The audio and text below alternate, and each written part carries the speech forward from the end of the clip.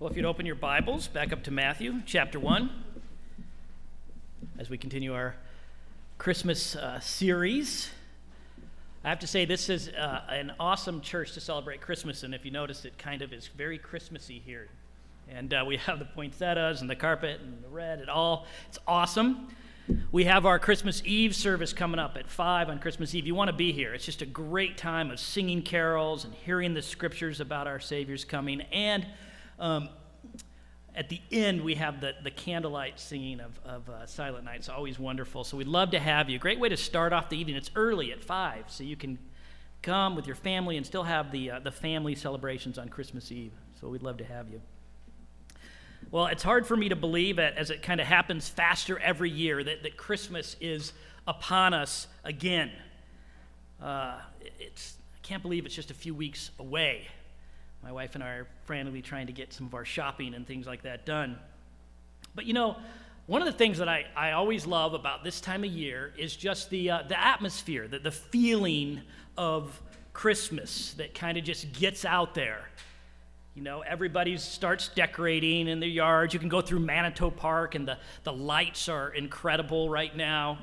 And I know at my family we had our decorating party, right, where I put the tree up and break out the ornaments, and the kids have a great time looking at the ornaments they made when they were kids and putting them on the tree. And we get the stockings up. Mom brings over good food to eat, and we get some cider going. It's just that time of year where the atmosphere is great. You go downtown and the twinkly lights are up, and the weird Christmas specials are on TV. There was one the other night with NSYNC and New Kids on the Block. And my kids were like, "Who are those old men?" And I was like, "That's Bobby Brown, come on."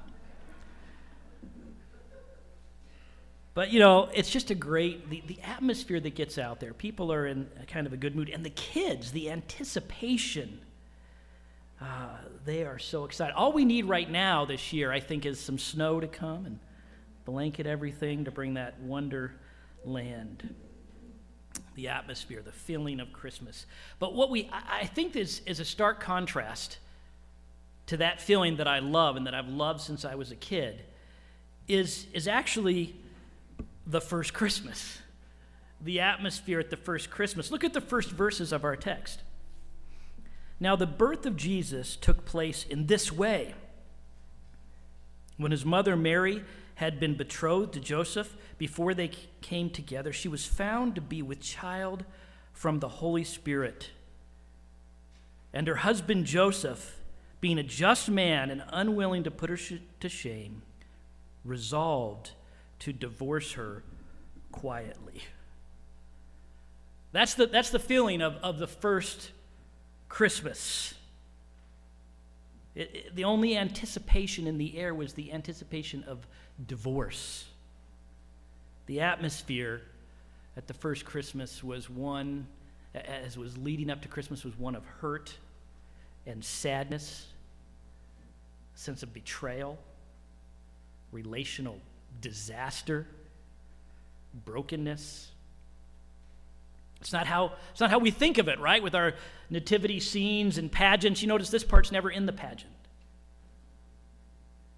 It's not how you think Matthew would want to begin his Christmas story. Especially if it's just a fictional story, you know, made up to make us feel good, like most people think. This is not how you would start it. No, if it was a made-up story, we know exactly what it would be. It would have magical deer and elves and a man in a red suit who gives gifts. If you're making it up.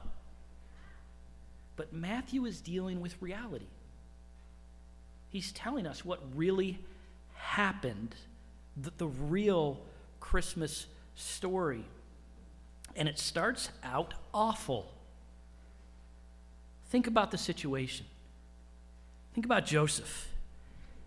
His heart has just been ripped out.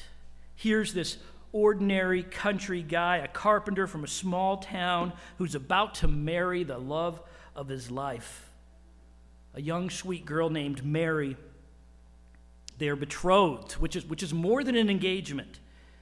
It's a marriage contract, considering, it's considered a commitment for life. It's legally binding. They are about to begin their whole life together. He is all in. She's all in. Their families have grown close and are planning the big wedding festival. The whole town has had their eyes on this young couple.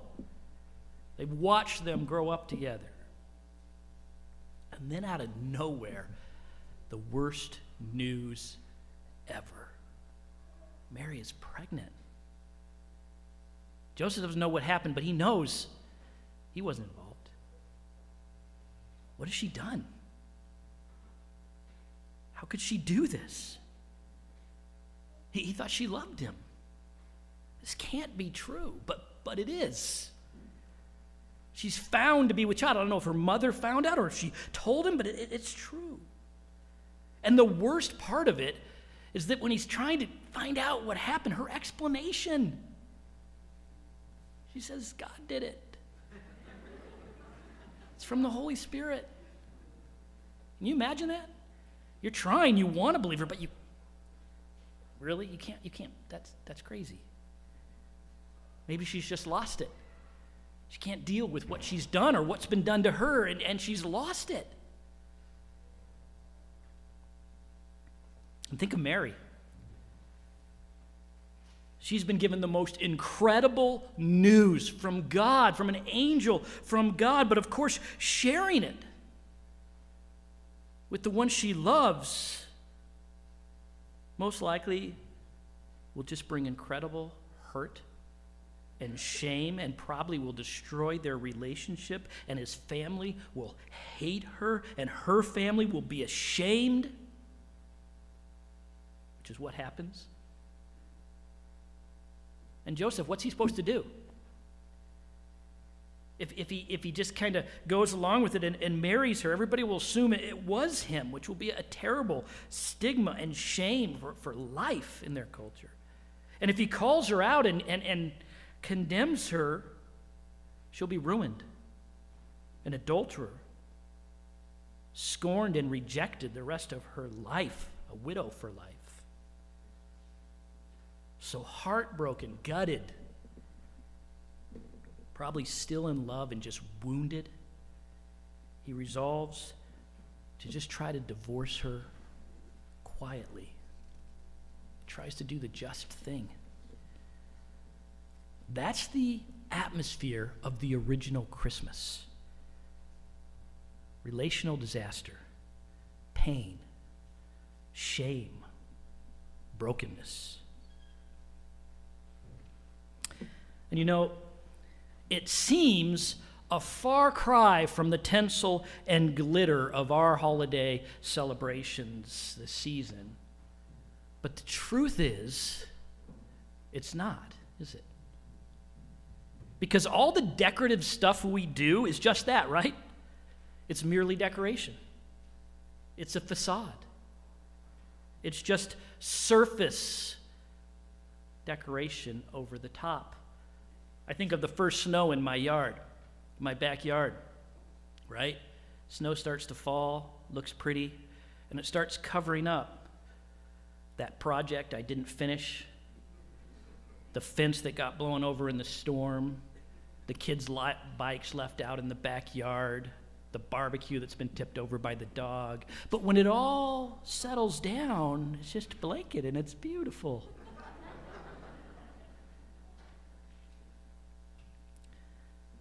I mean, think about Spokane. It's not really any different at Christmas.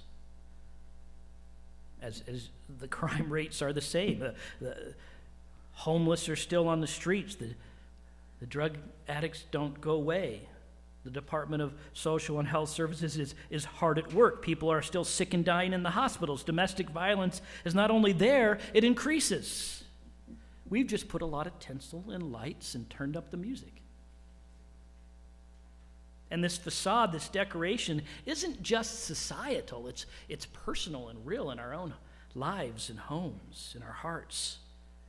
We invite our friends over for Christmas parties, and imbibe the spirits. But the issues And the brokenness and the dysfunction is just under the surface. In fact, the dynamics of the holidays in the end tend to expose and amplify. Joel brought that up in his prayer. Begins to break through all the issues. We're gathered in close quarters, and all the issues rise to the surface. We're reminded of that relative that can't stand us because of that hurtful thing that we said that they should just get over. And we're reminded of the one that we can't stand because of the hurtful thing they said to us. Maybe they didn't even show up. And then there's the pain, perhaps, of the wayward adult child who's not there because they don't really like us anymore. And it makes us sad. But if they show up, they cause lack of attention, and that makes us mad. Or perhaps we're dealing with the frustrating time sharing of children between families because of broken relationships of our past. And it's all hard and messy. And no matter how we decorate it, that is the relational reality behind many of the family Christmas situations. And at some level, you probably relate to this. And the mental health stats of the holidays coincide with this. Depression goes up, and domestic abuse increases, suicide rates go up. The Christmas season often reveals and amplifies all the relational brokenness in our lives. Here we are at our best with all the tinsel and glitter and presents, and it's really not that good because everything's just under the surface.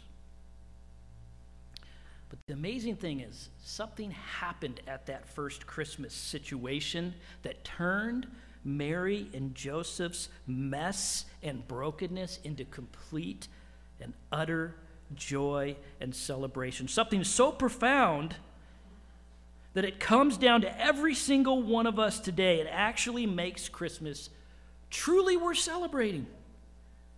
It makes it a true time of joy and hope, even with all the issues. Something that actually allows us to be completely honest about the reality and the dysfunction and the messiness, and yet celebrate with all that we are. Look at verse 20. But as he considered these things, as Joseph is sitting there thinking about divorce, what he's going to do, behold, an angel of the Lord appeared to him in a dream, saying, Joseph, son of David, do not fear to take Mary as your wife, for that which is conceived in her is from the Holy Spirit. She will bear a son, and you shall call his name Jesus, for he will save his people from their sins. An angel comes to Joseph in a dream, and he says two things. First of all, he says, don't fear to take her as your wife. Again, all the fear behind that, the reputation, the reproach, the family shame, lots of fear. Don't fear. Why? Because it's true, Joseph. Mary's baby really is of the Holy Spirit. She isn't crazy. And furthermore, Joseph is to give this baby the name Jesus, which means God saves. Now, we don't think much today about the meaning of names, except maybe when we do the baby dedications. But we don't think of the names of having, significance that are going to drive the destiny of this child. I don't think about the fact that my name, William, which is my first name, by the way, means valiant protector. It fits, but I don't think of it much. But in those days, names were taken very seriously. Parents gave them to to recognize a quality, to try and assign a destiny to their child. And here we have God assigning this name to this baby to be born of Mary. This baby is his salvation come to the world. And of course, if you know your Bible, you know this is a culmination moment. All the scriptures, all of history have been looking forward to this moment. Note how Joseph in verse 20 is addressed as Joseph, son of David. Well, that goes back to the genealogy, which is in chapter 1, just before this, which I won't read through the whole thing, but it's summed up in chapter 1, verse 1, the book of the genealogy of Jesus Christ, the son of David, the son of Abraham. It traces it all the way back to Abraham, the first couple of pages of our Bible, where God promised that he would send a Savior through his line. And then he focused that Savior through King David, that he would be one in the line of King David. We just saw that in 2 Samuel. And now, all this lineage and promise is coming to fulfillment in this child in Mary's womb. The son of David, Jesus. God saves, God rescues.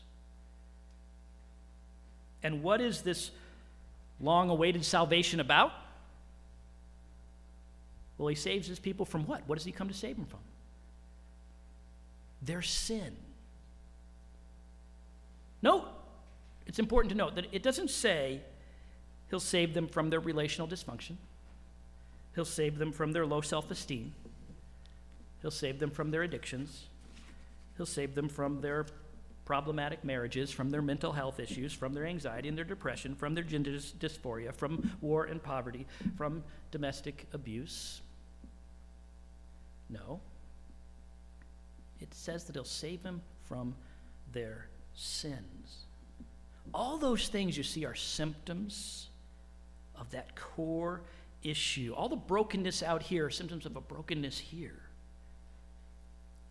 And you know, we're pretty adept as a society and as kind of the human beings over the years of developing techniques with dealing with all the symptoms. We have psychological counseling and social structures and laws and behavior modification and higher education and motivational seminars and psychotropic medications. All these techniques to deal with the symptoms. But they're never enough. They're like Band-Aids on sores that are coming up on your skin. But the problem is those sores are rooted in the fact that you have cancer. But we keep putting Band-Aids on the sores. They're never enough. They just sort of cover over things. They're a temporary fix at best. The sin, the capital S sin, deep inside us, the cancer of our soul is the problem. And that's what Jesus came to deal with, to save us from. The Bible says that sin ultimately isn't about all this relational brokenness. It's about this relational mess. It's about our relationship with God and the mess we've made of it. The Bible says that although God made us and loves us and gave us every good thing, we've turned away. We've decided to live in his world as if he doesn't exist. We've decided we're in charge of this world. We're in charge of our lives. We'll do whatever we want, whenever we want, however we want. And we're still doing it today. And it causes all the relational mess and dysfunction, all the symptoms. Go back to that core. And it's brought this separation in our relationship with God who's holy and perfect. Can't even look on it. And we're under his just judgment. We're divorced from our God, our Creator, our true Father, the essence of who we are. And upon our deaths, this relational separation is realized in its fullness for eternity. And the Bible says it's terrible. That's what Jesus came to save us from. Sin.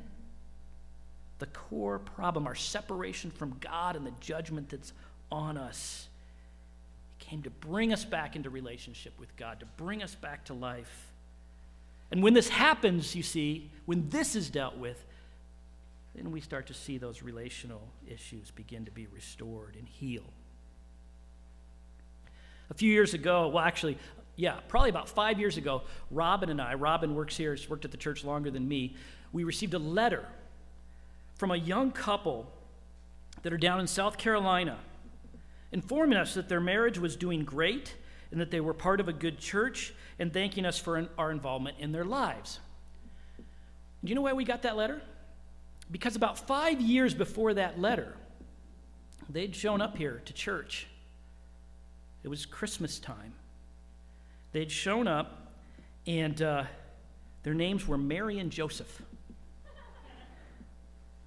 And they came because they'd never gone to church before, but one of them had discovered that the other had cheated in their marriage.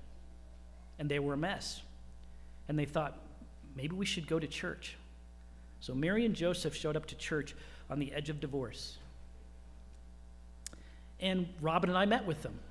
The next day, they came into the office, and we met with them. And do you know what we talked about? We didn't talk about their marriage. We started to.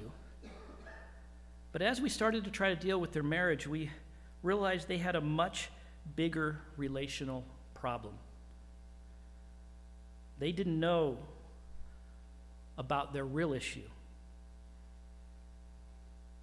They didn't know about that the symptoms that they were dealing with in their life came because of their divorce from God. So we didn't really get into all the issues of their marriage. We began to help them with that. We began to talk about, I met with Joseph and she met with Mary, and we talked about their own hearts and their rebellion and their sin and what Jesus had done about it. And as God began to work in their hearts that Christmas, like this first Christmas with the original Mary and Joseph, it went from a season of relational disaster to the season of their salvation. A season of hope and restoration and joy in their lives. And as we learned from the letter later, for them, that began that restoration in their lives. A lot of the symptoms in their marriage began to heal because they let Jesus deal with the core. They got this right. These things began to heal. But how did Jesus do it? How did he deal with their sin? How did he deal with all our sin? How does this little baby save us from our sin, restore us back into relationship with God? Well, it has to do with his second name in this text, right? He's given another name besides the name Jesus. Look at verse 22 and let's read. It says, all this took place to fulfill what the Lord had spoken by the prophets. Behold, the virgin shall conceive and bear a son, and they shall call his name Emmanuel, which means God with us. It's in parentheses. He wants us to know what it means. This whole drama was all part of God's plan, and it's even predicted by the prophet Isaiah hundreds of years earlier, who said this child would have another name. His name will be Emmanuel, God with us. So put the two names together. Jesus, Emmanuel, God saves, God with us. This is his name, his destiny. God saves, God with us. This is who he is. The God who saves us by coming to be with us. The God who crosses the divide of our sin and enters into this world as one of us. You see, we couldn't do it the other way. We couldn't go in our sinfulness and go and be with God in his holiness. So God graciously humbled himself and came to us. He really became one of us. He entered fully into our lives. He came from his pure, spiritual, perfect, heavenly home and entered headfirst into the messy, sinful reality of this world, of our lives. And if you follow the life of Jesus through the gospel, through this gospel, through any of the gospel stories, you will see this illustrated so clearly. He knew the ugliness of relational dysfunction and tension. His own family thought he was crazy. My family and I started watching the show, the series The Chosen. And in that, you get a feel for Matthew and Peter. Matthew, the tax collector. He said, man, these guys had issues. These were real dudes with problems in their marriages and all kinds of issues. Mary Magdalene's messy situation. He knew that stuff. He knew betrayal from his good friends, Jesus did. He knew hate and hurt and sorrow. He entered into all the shame. And talk about suffering. He knew the suffering of this world in a way we never even know in our own lives. Why did he enter into it like that? It's real simple. Because you can't help if you're not willing to get dirty. You can't help someone in a terrible mess if you won't enter the mess. It's really simple.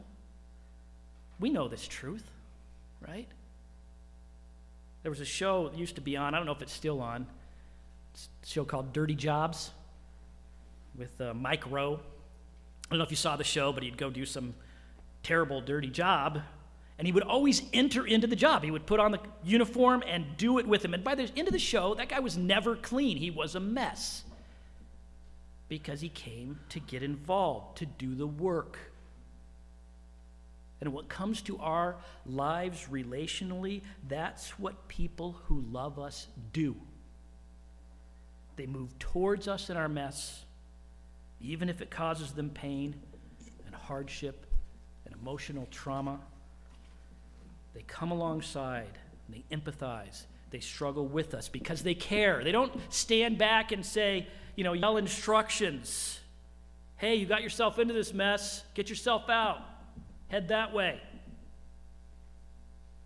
No. I remember a friend of mine, we were having a barbecue with the family, and there was a pool, kids were swimming, and his child was out there, and he saw that it looked like they were struggling, and he darted across the yard and jumped in the pool.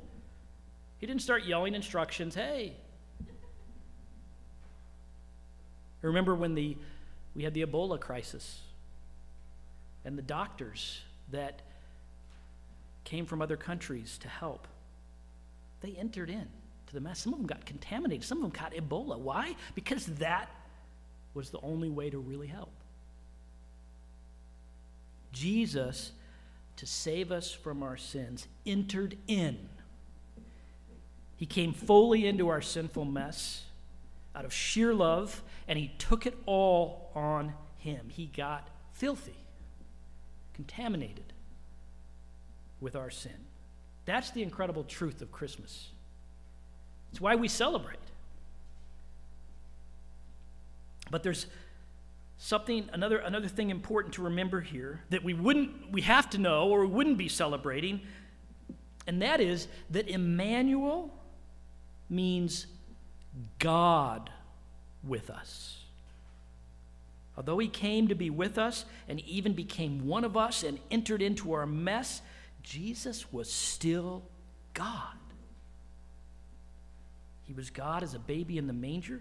He was God as he walked on this earth as a young man. He was God relating and living with us in our mess. He was God experiencing our humanity and our struggle and our pain. He was God. This is crucial. Because as God, he could do more than just enter into our mess with us. He could actually intercede for us. He could do more than merely be with us in our suffering and say, they're there, and comfort us. He could actually do something. He could act for us. He came to be with us so that he could act for us. You see, I could try to enter in your situation and try to help you with your sinful mess. Get my hands dirty with your dirt. But I'm limited by my own mess and my own sinfulness. I bring my mess to yours. In the end, I'm not much help. I probably just compound the situation. It's kind of like jumping into the pool to help you, but I can't swim. I'm just going to drag you down with the weight of my sin, in a sense. But Jesus, in his full humanity, entered in fully into our mess. In his full divinity, he intercedes for us, all of us. That's what the end of his life was about. To understand Christmas, we have to look to the cross. To celebrate his birth, we have to look to his death, ultimately. You see, at the cross, as true man, Jesus could step into our place and take all our sin and judgment, but as true God, he could conquer it. He could give his life, his divine life, for all of us. It was big enough to pay for all of us, our sin, our judgment. All of us, for all time. He conquered death. Jesus, fully man, fully God, brought full atonement, full forgiveness, full salvation. He opened the way back to God and to true restoration, healing in our lives that begins now. All the symptoms, they're still out there. They're still in our lives. But restoration can begin. That's why Mary and Joseph's suffering and sorrow will turn to utter joy. Their circumstances didn't change, by the way. Mary still was viewed as a sinful woman of shame, and Joseph would bear the reproach of society for his perceived sin and violation of this young woman. Jesus, their son, would later be mocked as Mary's son, kind of deleting Joseph from the equation, the implication being obvious. There was a stigma on them for life.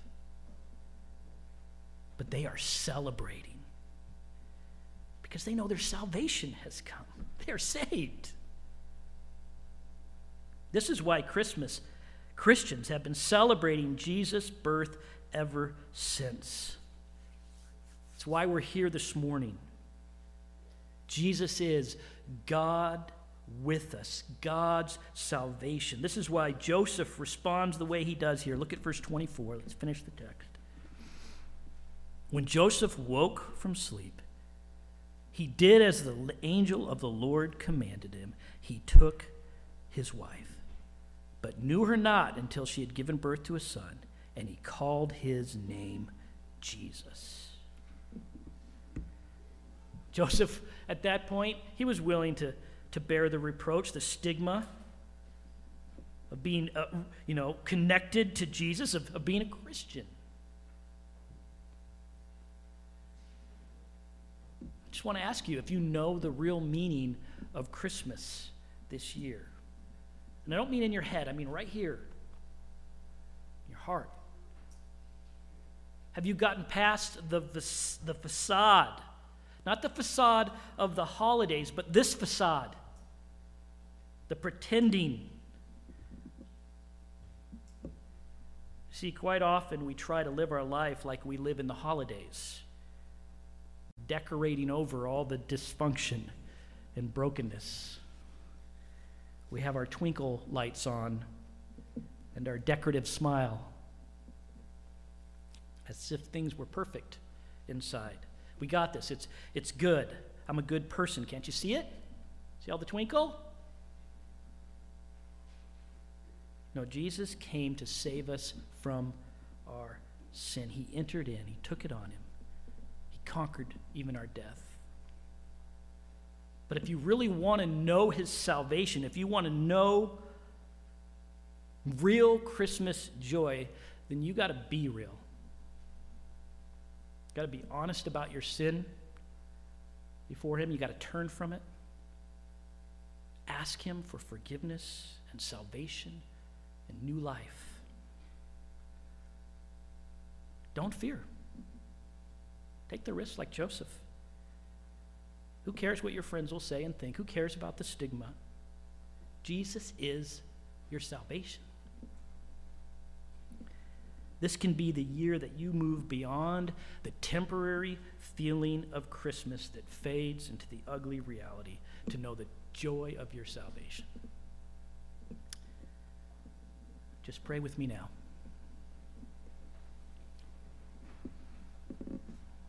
Lord Jesus, Thank you for taking all my sin and messed up life. Thank you for taking on my judgment. Thank you for dying in my place. Forgive me. Cleanse me. Heal me. Bring me real life, your life. And help me to live my life for you as you live for me every day. Pray these things in your name. Amen.